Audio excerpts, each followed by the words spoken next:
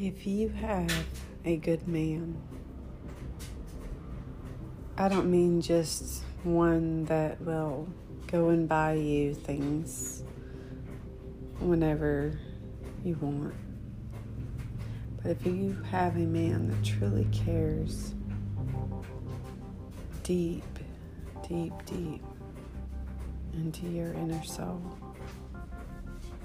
hold on to him.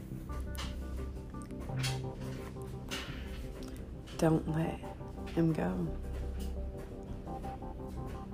Because that is the man that will never stop working, doing whatever he has to make you feel loved, cared for, and wanted.